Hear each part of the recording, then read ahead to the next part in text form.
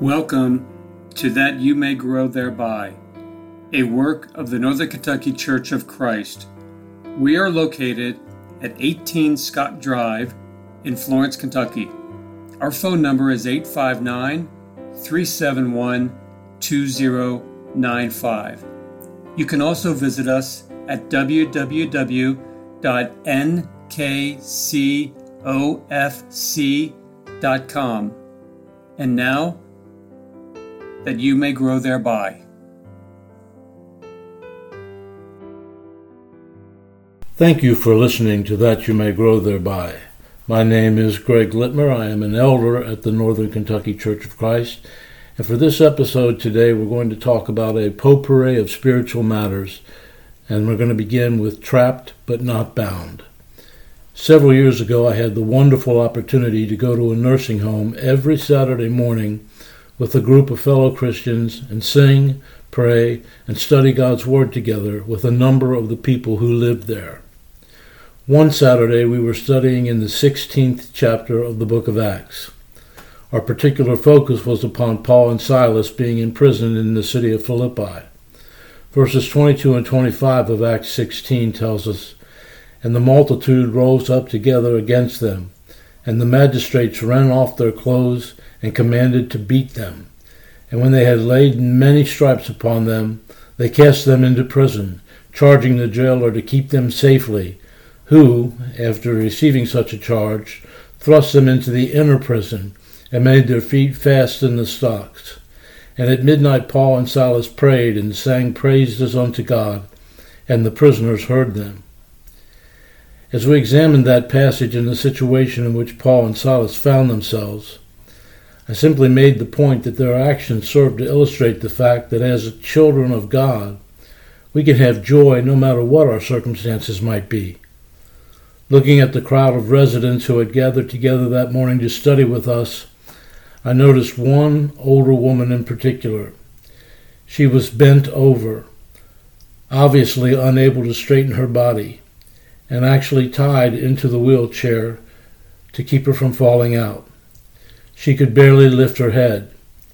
Yet when I mentioned that circumstances do not control the true joy of a Christian, that lady smiled and nodded her head as best she could. As I looked at that woman, I could not help but to compare her with Paul and Silas. Those two great men of God had their feet made fast in the stocks. They were trapped as men in the inner prison, but their souls and their spirits were not and could not be bound. Here was this older woman, trapped in a wheelchair by a body that would no longer function as it used to. I thought of her childhood, and the way I imagined that she used to run and play with the wind blowing through her hair. I thought of her as a young woman, beautiful to look at and so full of promise. Perhaps she had married and raised children. I really did not know.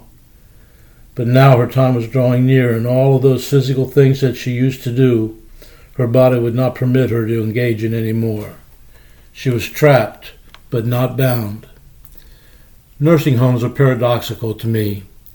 I've spent so much time in them over the years and have witnessed some of the saddest scenes I could ever imagine. At the same time, I have learned such wonderful lessons about what it means to have our citizenship in heaven and have our souls anchored there.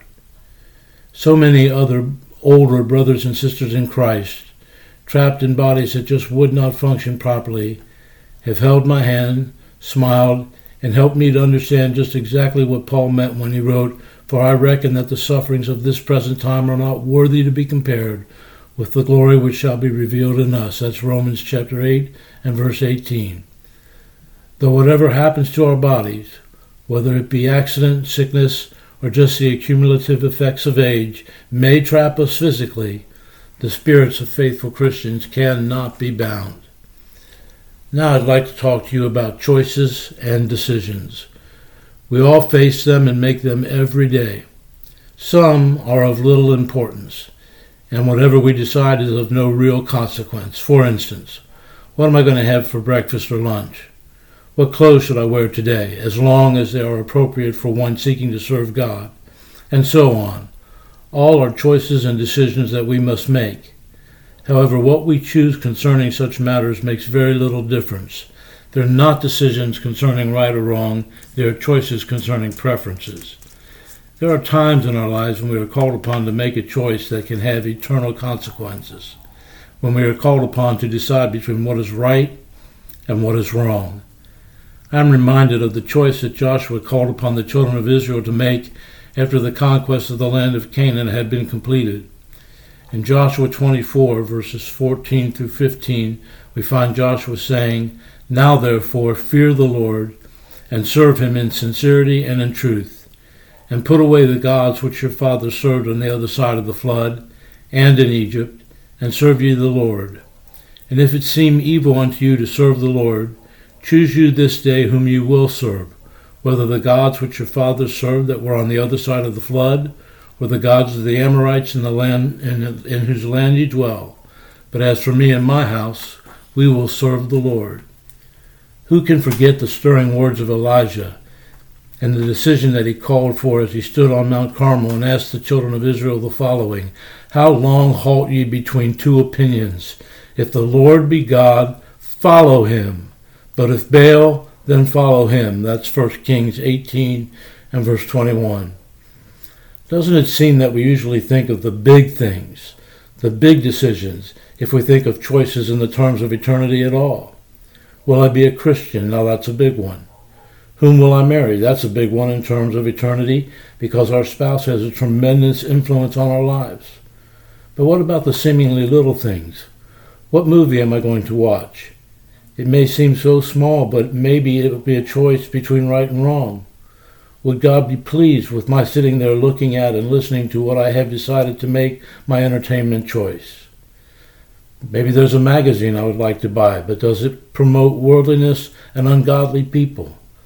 That is a question between right and wrong, and it makes it a question of eternal consequence. Perhaps it would be good for us to be much more careful in the choices and the decisions that we make. It may very well be that decisions we make in a rather offhanded manner can be of greater consequence than we thought. It is possible that some choices that we give very little thought to can, upon closer analysis, prove to be a choice between what is right and what is wrong. And I'd like to wrap up with silence is sometimes golden. Solomon gave tremendous words to live by. In Ecclesiastes chapter 5 and verse 2, he wrote, "Do not be hasty in word or impulsive in thought to bring up a matter in the presence of God. For God is in heaven and you are on the earth. Therefore, let your words be few." I believe that Solomon was telling us to think before we speak. Why am I about to say what I'm about to say? It doesn't mean that everything we say has to be profound and of great significance. It doesn't mean that there can be no general conversation. But it does mean that I need to think before I speak. It does mean that every word that comes out of my mouth needs to be a good word, a word that is wholesome in content and design. It does mean that every idle word that men shall speak, they shall give account thereof in the day of judgment, as Jesus said in Matthew 12 and verse 36. It has taken me a long time to learn, and I'm still learning, that sometimes the best thing I can do is just keep my mouth shut. That's hard for me to do because if I didn't like talking, I wouldn't have been a preacher. But I can think of a lot of times when I just need to be quiet. For instance, if I'm going to talk without thought just to hear the sound of my voice, then I need to keep quiet. If I'm about to say something mean, then I need to keep quiet. If I'm about to seek to answer a Bible question when I really don't know the answer, I need to be quiet. If I'm about to take a shot at somebody by my words, I just need to be quiet. If I'm about to engage in spreading something that I know about someone else, it's time to keep my mouth shut. If I'm about to say something that is not true, I need to keep my mouth shut. If I'm losing my temper, I need to be quiet.